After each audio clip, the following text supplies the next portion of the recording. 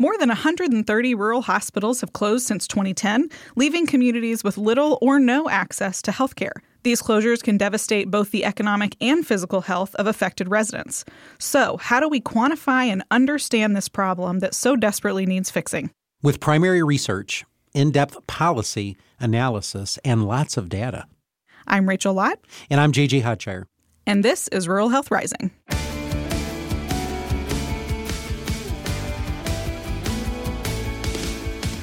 Welcome to episode 13 of Rural Health Rising. I'm JJ Hodshire, President and Chief Executive Officer of Hillsdale Hospital. And I'm Rachel Lott, Director of Marketing and Development. So today, Rachel, we're going to talk about rural hospital closures. Not really a topic that many people like to discuss, but one that we must discuss. So, how big is this problem is a question that is often asked of me when I'm out speaking about this particular issue. So what direction are we trending in is often another question. And then what is the root cause of all this? So hopefully today we'll be able to address each of those questions. Yes, so today we are talking to someone who spent a lot of time discovering, compiling, and digging into the data surrounding rural healthcare with a deep understanding of rural hospital closures in particular. Our guest today is Mark Holmes, Director of the North Carolina Rural Health Research Center at the University of North Carolina in Chapel Hill, North Carolina. Welcome to Rural Health Rising, Mark. Thanks, Rachel and JJ. I'm really happy to be here today. Mark, why don't you start by just telling us a little bit about yourself, your background, and the North Carolina Rural Health Research Center? Sure. So I was born and raised in the thumb of Michigan and sort of lived in rural health and didn't really know any other way and drove 30 minutes for the dentist and, 45 minutes for, major hospital procedures. The neurologist would come in once every 3 weeks on a Tuesday kind of thing. And so that's sort of all I knew. Went off to Michigan State for my undergrad, moved to Chapel Hill for my PhD, and sort of saw this whole other world of having, academic medical center 2 miles away, particularly Chapel Hill, and developed an interest in economics and health economics in particular. And really began to appreciate, it's one of these things where is it cognitive dissonance? I'm not sure exactly the right term, where you don't realize this whole other world around, about you.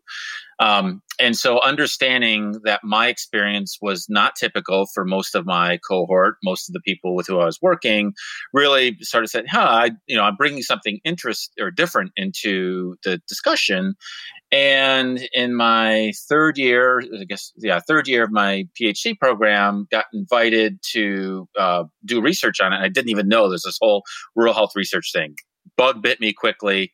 And here I am, 23 years later, continuing sort of the interest.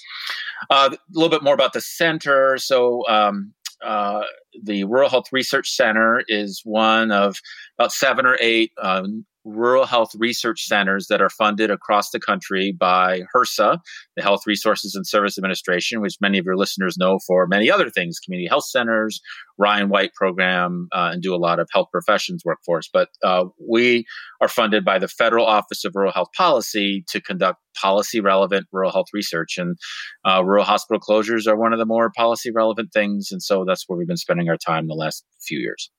That's great, Mark. Thanks. So now that we've established who you are and what you do, let's start with the why. We do this on every episode, so we get to know our guests just a little bit better. So, Mark, what is your why? What motivates you? What gets you out of bed in the morning?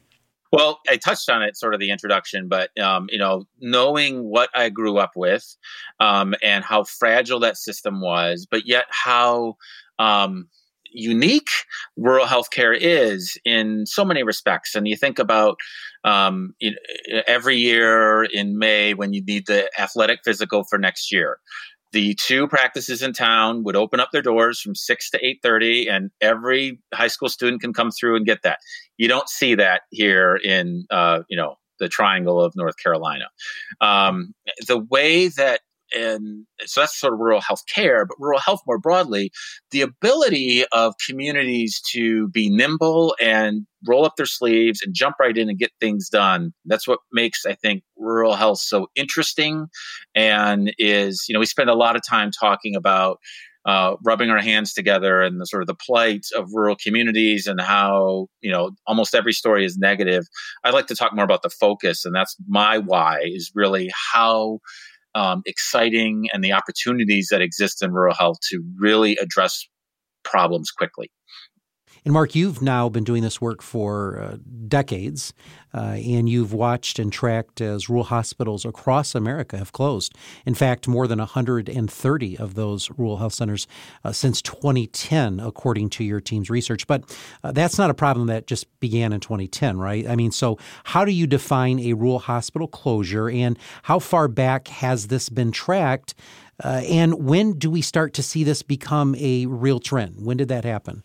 So the real first wave of closures occurred in the late 80s as Medicare moved to prospective payment. And a lot of the payment methods were designed on large academic hospitals or large hospitals, often academic centers, which have different structures than rural hospitals. And so as the move was there, all of a sudden, these rural hospitals couldn't survive on the payments that were coming through PPS. And pretty quickly that was evident. And we were seeing, I think not about hundreds, but, really high numbers of closures in the beginning. At that point, Congress took notice. There started to be annual reports by the Office of Inspector General, the General Accounting Office. They said, all right, we got to do something about this. Then sort of the 90s were an era of alphabet soup, as different provisions were rolled out, different hospital types were, okay, what about rural hospitals that are really dependent on Medicare? Let's create Medicare-dependent hospitals that will have this payment structure. What about hospitals that are the only ones in their community? Let's create sole community hospitals, and we'll give them this payment structure. And so these, different, almost niche designed hospitals were put into place to address particular needs. In 1997, after a really successful pilot program run out of Montana, the Critical Access Hospital Program was instituted. And those started really rolling out in 97, 98. And at first, they were really small hospitals. And that really kind of nipped, it didn't eliminate closures, but it really nipped them in the bud. So for early part of the 2000s, everything looked, reasonable. Then in the late 2000s, we really started seeing a ramp up again. And that's when one Friday afternoon, we've been hearing from enough people, we have another rural closure. I think we need to start thinking about this again. We rolled up our sleeves and said, all right, what are we going to do to start tracking these? And we got on the phone and called some of our different partners and said, let's form a work group where we all collect these and put them together. So what quickly became evident was, how do you define a rural hospital closure? And what really this stems more than anything else is, what does rural mean? And as we all know in rural health, rural means different things to different people. And we came up with a definition that effectively is what the Federal Office of Rural Health Policy uses. And a closure we've defined as permanent cessation of inpatient services. So some rural closures that are reported, we've had one in North Carolina, for example, that was probably 90% of people would consider this hospital rural, but it was part of the metropolitan area, so it was not defined as rural. And they effectively said, we don't want to admit anyone anymore. We're going to keep our beds open, but our goal is like one admit a month, basically. And we said, well, that's not a closure based on that. So it kind of runs counter to what a lot of people consider. The other thing where we differ from people sometimes is how we consider a move. Our definition of closure is community-based. And so if, in Centerville, the hospital closes, but moves 15 miles farther west, and it's really a move. They bring the license with them to be on the outskirts of town of the big metro area.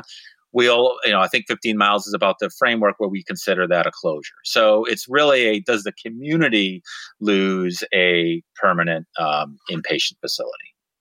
What about the effects that these closures have on the communities where they happen? We've talked about some of those on Rural Health Rising before, but you're the expert with the data to back it up. And what does that really mean for the communities that experience those closures? I think we want to think about the effects of closures in three different buckets. The first, and is the most obvious one, is health. This is one of those paradoxes that is frustrating to everyone, in that there's really no strong research that a hospital closure affects the health of the community, which is sort of like, there's never been a randomized controlled trial to show that parachutes work, I think. It's kind of the analogy that I often think of. The closest we've come is there have been studies that look at closures more generally, and the conclusion is usually something along the lines, well, there doesn't seem to be much evidence. A lot of those studies will be like 3/4 urban hospitals with 1/4 rural hospitals. And that's probably not surprising.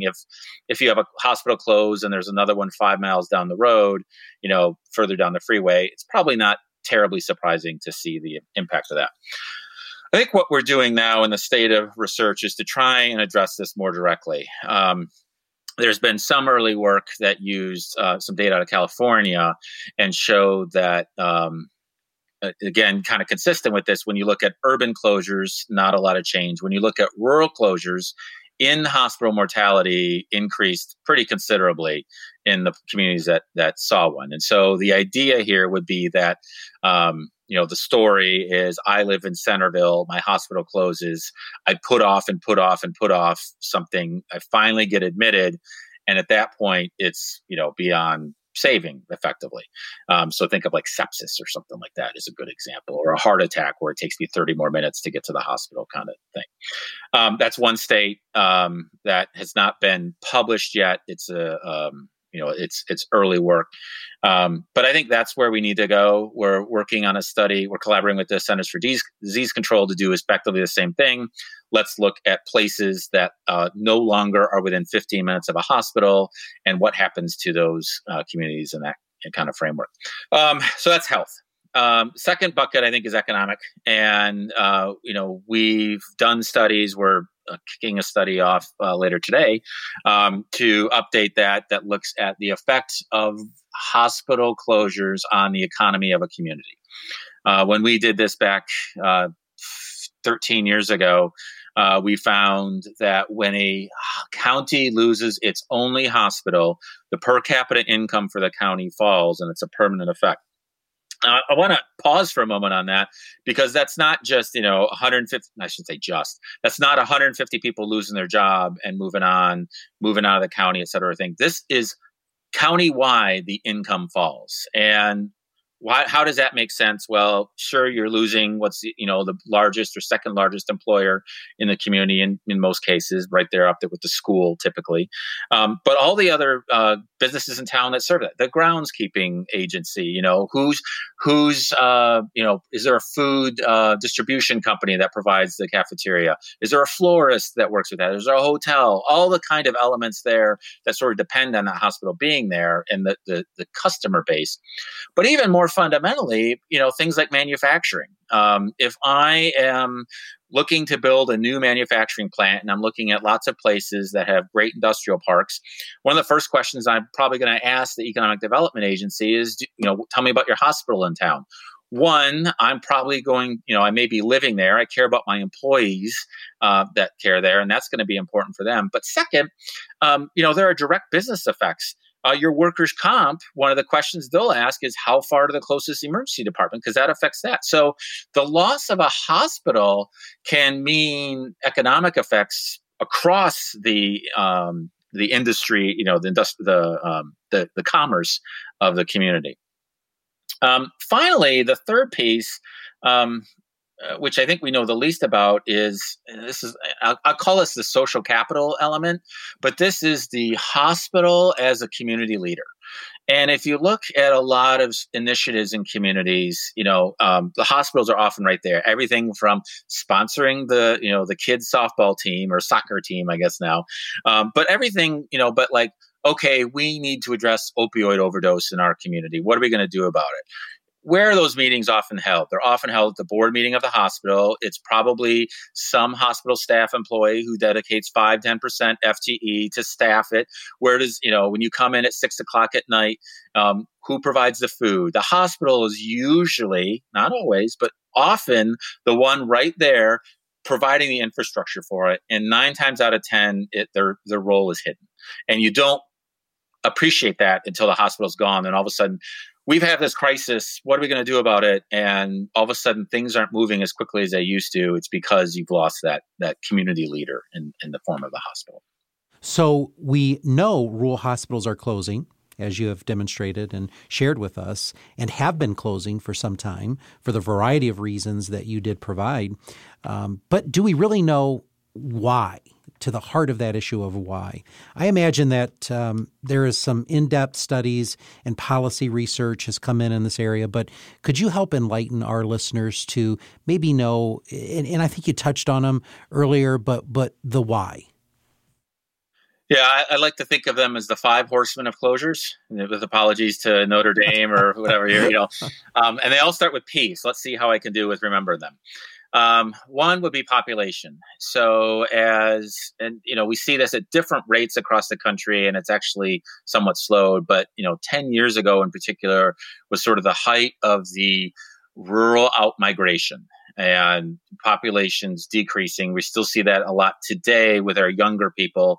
And what that means is you have fewer population, generally older, which is typically good business in air quotes for healthcare, but they're going to be a higher percent on Medicare and other public insurance.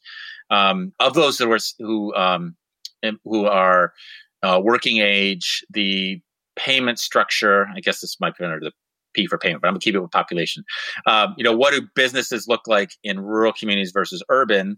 More small businesses, which means less generous insurance, higher uninsurance rates. And so the structure of who lives in the community influences what the long-term sustainability looks like for hospitals and healthcare more generally.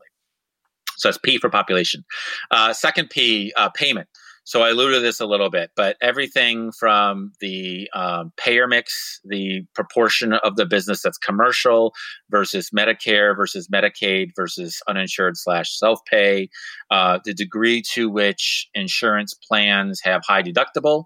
I haven't heard an update on this lately, but some hospitals, rural hospitals have said that they have more bad debt from their insured patients than from their uninsured, because if you have a $10,000 inpatient deductible, you got to come up with that 10 grand. And it's usually the hospital that's stuck with that, with not being paid for that.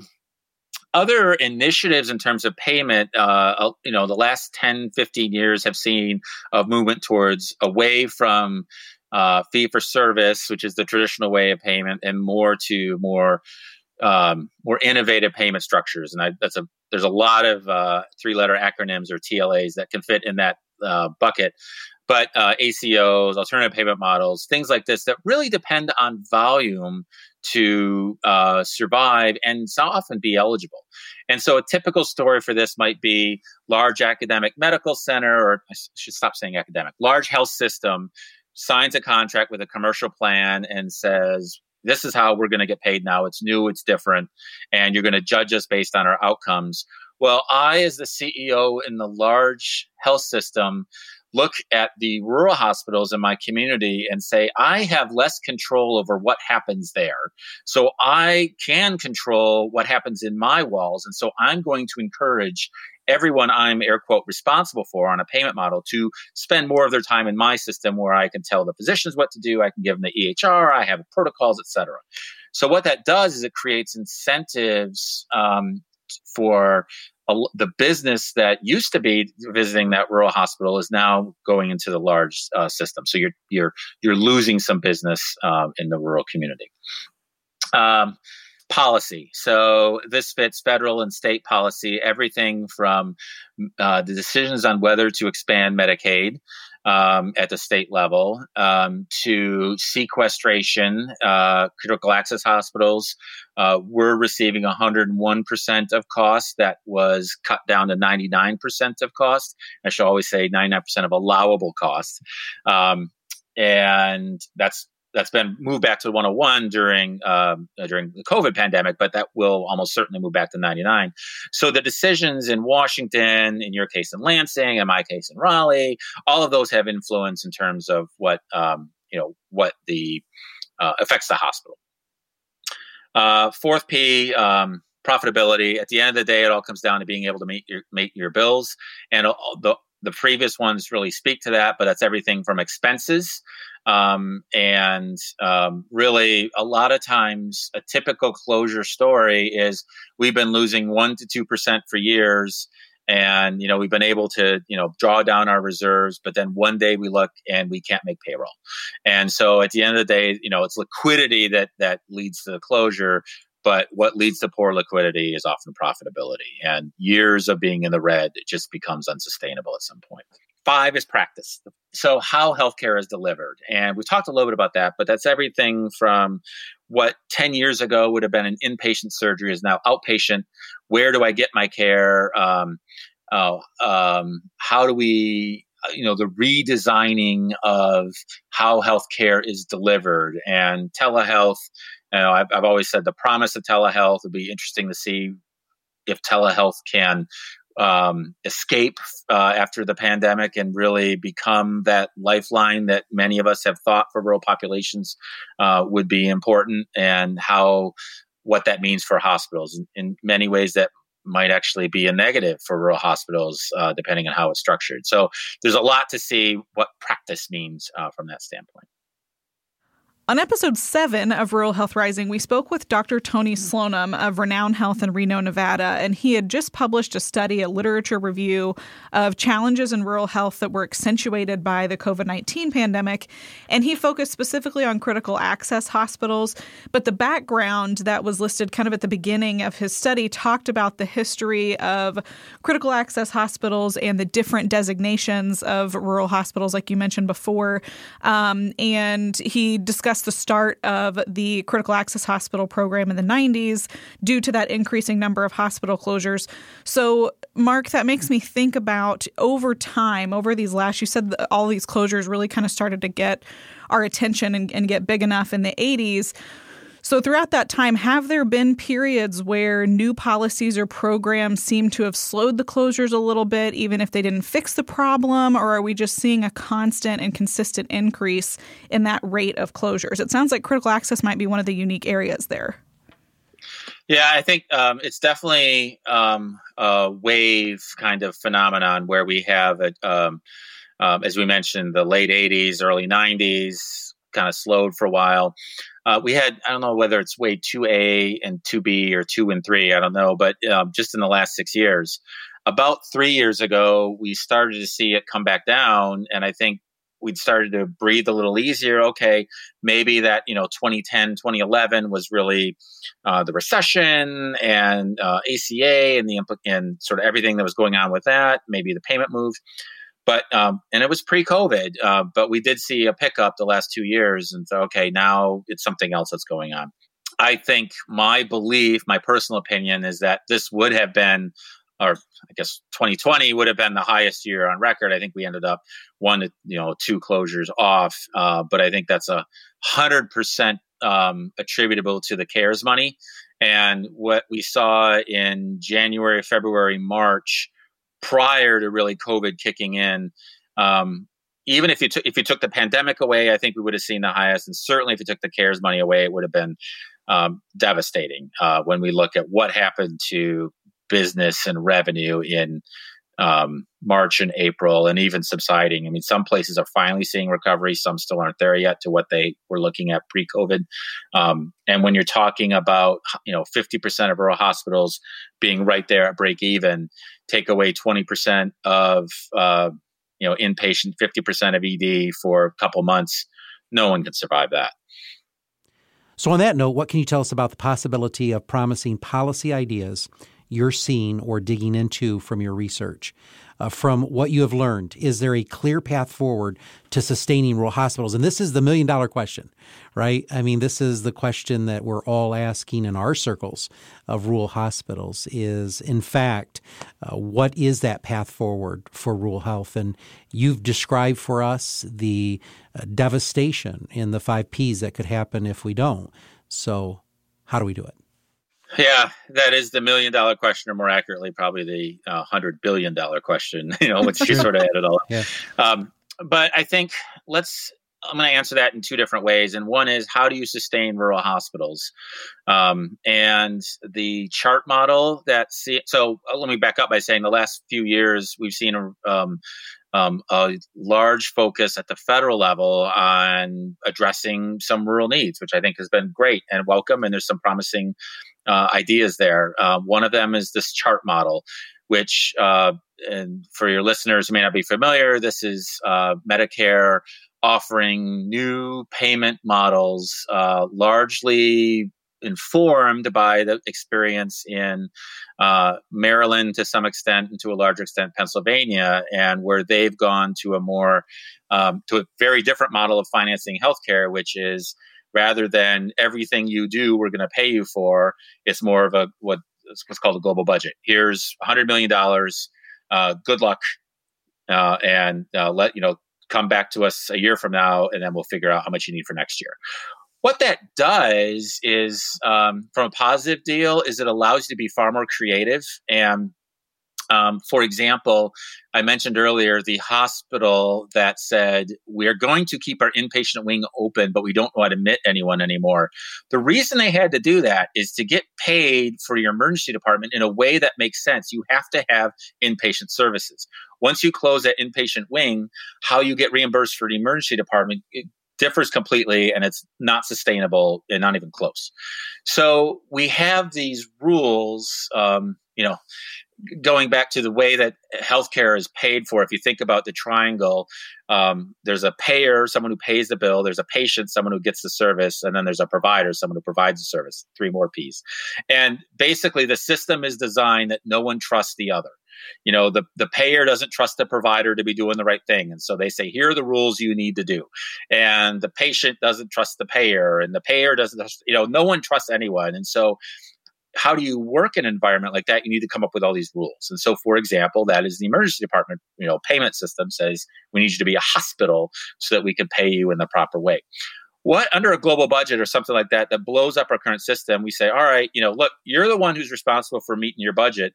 You figure out how you do it best. And the community may say, look, we don't need all these services we have here. Let's close the inpatient. And what we're going to do is we're going to put an ED clinic that maybe is open 20 hours a day, 15 miles out of town, because there's this community that hasn't been served, and the needs of that particular population, maybe transportation is a considerable barrier. That is not feasible or viable under current mechanism, but under something like this, you can. So it gets back to what I kicked off with, and that is, is basically empowering the community to design the healthcare they need, which I think is at its core where we need to be moving all over. The other answer is to sort of reimagine the hospital as we think about it. And that may mean losing inpatient services, but there are, under the most recent COVID relief bill that passed at the end of December, there is a initiative to create these rural emergency hospitals. And these have been called under different names, but basically the short version is take a hospital, chop off the inpatient services, imagine an emergency unit that we will pay in a way that makes them sustainable. And I think when you think about back to an earlier question, JJ, what do you see when a hospital closes? What the community sees fastest is the loss of the emergency room. That's what people notice when their kid falls down the stairs, or their spouse is having a heart attack. That's where you really see that hospital loss fastest. And so, what if we can design a new type of provider that offers those services? Now, no community is going to say yes, we want that.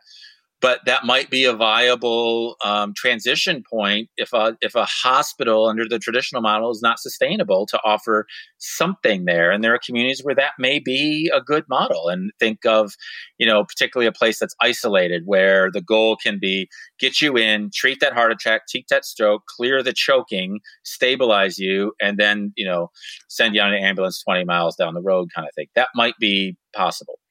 I think the other real promising avenue is to create, they're called different things, but almost like a healthplex. And this embraces the idea of health and human services are often very far apart. And we need to get them together so that when you go and visit your primary care provider and your hair is falling out, you're losing weight, you say, are you getting enough to eat? And the patient says, no, I skip, 5 dinners a week because that's what I need to do. Look, 70 feet down this hall, you can go and sign up for, whatever services, or we have a food pantry or whatever like that. And now the ability to meet patient needs where they are is so much more, we're so much more able to do that. And so that means new buildings, that means redesigning the way we operate, that means aligning incentives. Again, we have to be creative in how we think about it. But that, I think, that might be reimagining healthcare, I guess, rather, but that I think is another real promising deal. And the other thing that does, that makes it more convenient for the patient. That's one bus ride to get all your services in one day. That's one car. We're still built largely on a system that assumes you can drive anywhere you need. This is America. And we need to recognize that not everyone has a car. People have to share cars. You might be too old to drive. Lots of reasons where that might not work as well. And so that means bringing in our transit systems and all the other social determinants of health, social drivers of health, social needs, whatever you want to call it. But that's two sides of the coin that need to be recognized.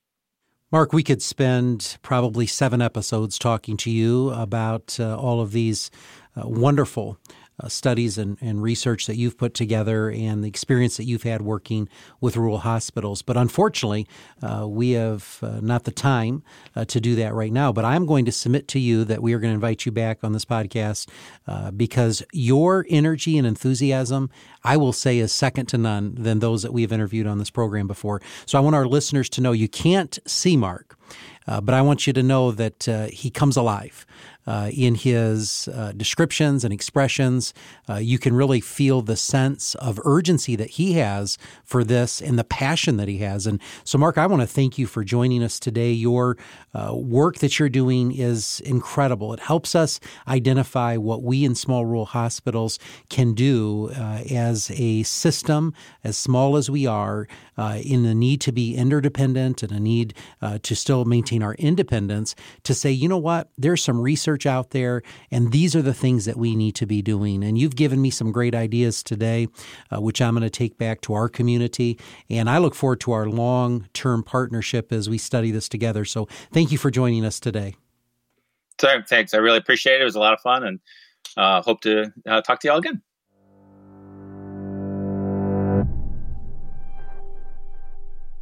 And now for our favorite part of the show, the voice of the patient. Today, we have a story from Rondi, whose father was a patient with us not too long ago. Here is their story. This is on behalf of my elderly father, Ronald. In early December, my dad went into the hospital because he couldn't breathe and didn't feel good. My whole life, I grew up with parents who didn't go to the doctor for anything unless it was an emergency, and I mean life or death. Well, on this December evening, my stubborn father called me and asked me what I thought. I suggested he go to the ER at Hillsdale Hospital. To my surprise, he did. I was content but worried nonetheless. COVID had been rearing its ugly head once again and causing our numbers to climb. I was almost sure that he had it. Well, he was being tested for everything, including COVID-19, pneumonia, and the flu. All of his tests came back negative. The hospital went on and did some more extensive testing. They found out he had congestive heart failure, severe hypertension, and AFib. We were blown away. We never thought any of those things could be wrong with him. Hillsdale Hospital went above and beyond to figure out what was wrong with him and told him he needed to stay overnight for observation. That is when things took a crazy turn for the worst. My brother-in-law went to the hospital and texted me to tell me that the hospital wanted him to stay overnight for observation, and he said he wasn't going to stay. I'd called the hospital, talked to the staff, and gave them my phone number and told them if he tried to leave or wouldn't listen to the doctor, to call me. It wasn't long after we got off the phone that the hospital called me and told me immediately that they wanted him to stay overnight and he was not doing it. He had animals to take care of, he couldn't stay, and was going to leave untreated. Oh boy. He was not having this at all. At the time, the hospital was on visitor restrictions and only one person could be there with him. I couldn't do it because I have an 8-year-old son to take care of, so I couldn't even go there and sit with him or be there. I had to do everything I could via telephone. At this point, he was being more stubborn than ever. I told him to sit tight and stay because I didn't want him to die. I told him I would call the ER and talk to their staff. I called the ER and asked them to explain to me what was going on with him. He was not thinking clearly and definitely wasn't making sense as to why they wanted him to stay. The nurse I talked to was absolutely amazing in explaining everything. I told him, okay, he is staying, and asked them to let me talk to him. I talked him into staying and told him to relax and let the staff take care of him. I also gave the hospital my phone number and asked them to call me if they had any problems and to please pass my number on to the next shift as well. Once we got him into a room and got him settled for the night, he called me again and was much more understanding. I don't know what the hospital staff did, but while on the phone, a nurse walked in his room and he said to her, "You know, you have to pay me every time you come into my room, right?" and started laughing. He told me he had the nicest nurses taking care of him. That is when I felt like I finally started to breathe again. If you know my father, he is not a people person at all and would rather watch paint dry than deal with strangers, especially ones taking care of him. Hillsdale Hospital staff was nothing shy of amazing that evening. However, it didn't stop there. We were not out of the woods yet. The next morning, I got a call from the hospital. The man on the phone identified himself as Hillsdale Hospital and his name was Bradley. He told me everything in detail that was going on with my father. He even said he would be ready to go home in the afternoon once the rest of his tests came back and he saw the heart doctor. He even explained to me all of the new medicines he would be taking and exactly what was wrong with him. He was sent home with some really confusing directions on his medicine. Well, confusing to my dad anyway. Bradley simplified it for me the best way to explain to my father. It worked out so well. Needless to say, we got him all squared away, and Bradley had called me back once again to make sure my dad was okay and understood what he was supposed to do next. My dad told me that while he was there, they took such good care of him, and I quote, "Those people took such good care of me, they even gave me extra food. They were so good to me, Rondi. I am glad you made me stay." That is not something to normally come out of my dad's mouth. I am so grateful for the staff at Hillsdale Hospital and everything they did to make my dad's short stay comfortable and easy. Thank you so much.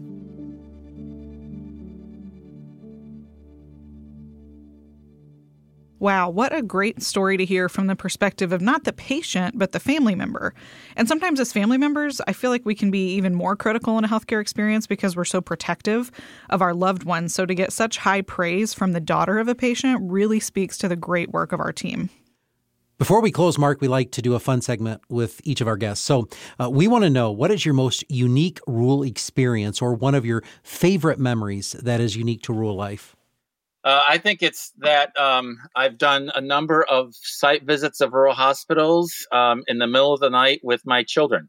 And it seems like it wasn't until the last couple of years where I've sort of been able to avoid that, and everything from often injuries, but a wide variety of, I think I've probably been part of 10 different rural EDs that I've seen throughout my travels. And I'm certainly not my favorite, but it is interesting. And I have to figure out a way to write that off taxes. Haven't figured that out yet.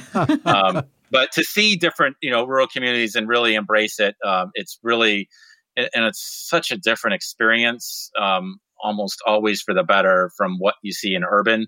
The longest ED wait I'll see in a rural is, 30 minutes often is just you slide right in, you talk with someone, it's casual, and rather than often. I think that it really underscores that what makes rural healthcare unique and such an asset is that personal touch that you don't always get in other settings. Thank you again for joining us today, Mark. Next time on Rural Health Rising, we'll start a 5-part series on the 5 Ps that Mark just provided us a great education on. Our guest for part 1 of that series will cover the first P, population. And we'll be chatting with a local community leader who works directly to support and grow our population every day. So be sure to tune in. And as a reminder, we are collecting patient testimonials to be featured during our Voice of the Patient segment. If you have an experience to share about the positive impact you or your loved one has had as a patient at a rural hospital or healthcare provider, call our direct voicemail line at 269-447-1265 and share your story with us. You just might be featured on a future episode of Rural Health Rising, and if you would rather send us an email that we can read on your behalf, you can email marketing@hillsdalehospital.com. And with that, don't forget to subscribe wherever you get your podcast. And if you like what you hear, leave us a 5-star review on Apple Podcast and tell others why they should listen too. Your feedback helps more listeners find Rural Health Rising. Until next time, stay safe, stay healthy, and stay strong. Rural Health Rising is a production of Hillsdale Hospital in Hillsdale, Michigan, hosted by J.J. Hodshire and Rachel Lott. Audio engineering and original music by Kenji Ulmer. Special thanks to today's guest, Mark Holmes, Director of the Rural Health Research Center at the Shepp Center for Health Services Research at the University of North Carolina at Chapel Hill. For more interviews like this and more information, or to share your patient or family testimonial with us, visit ruralhealthrising.com.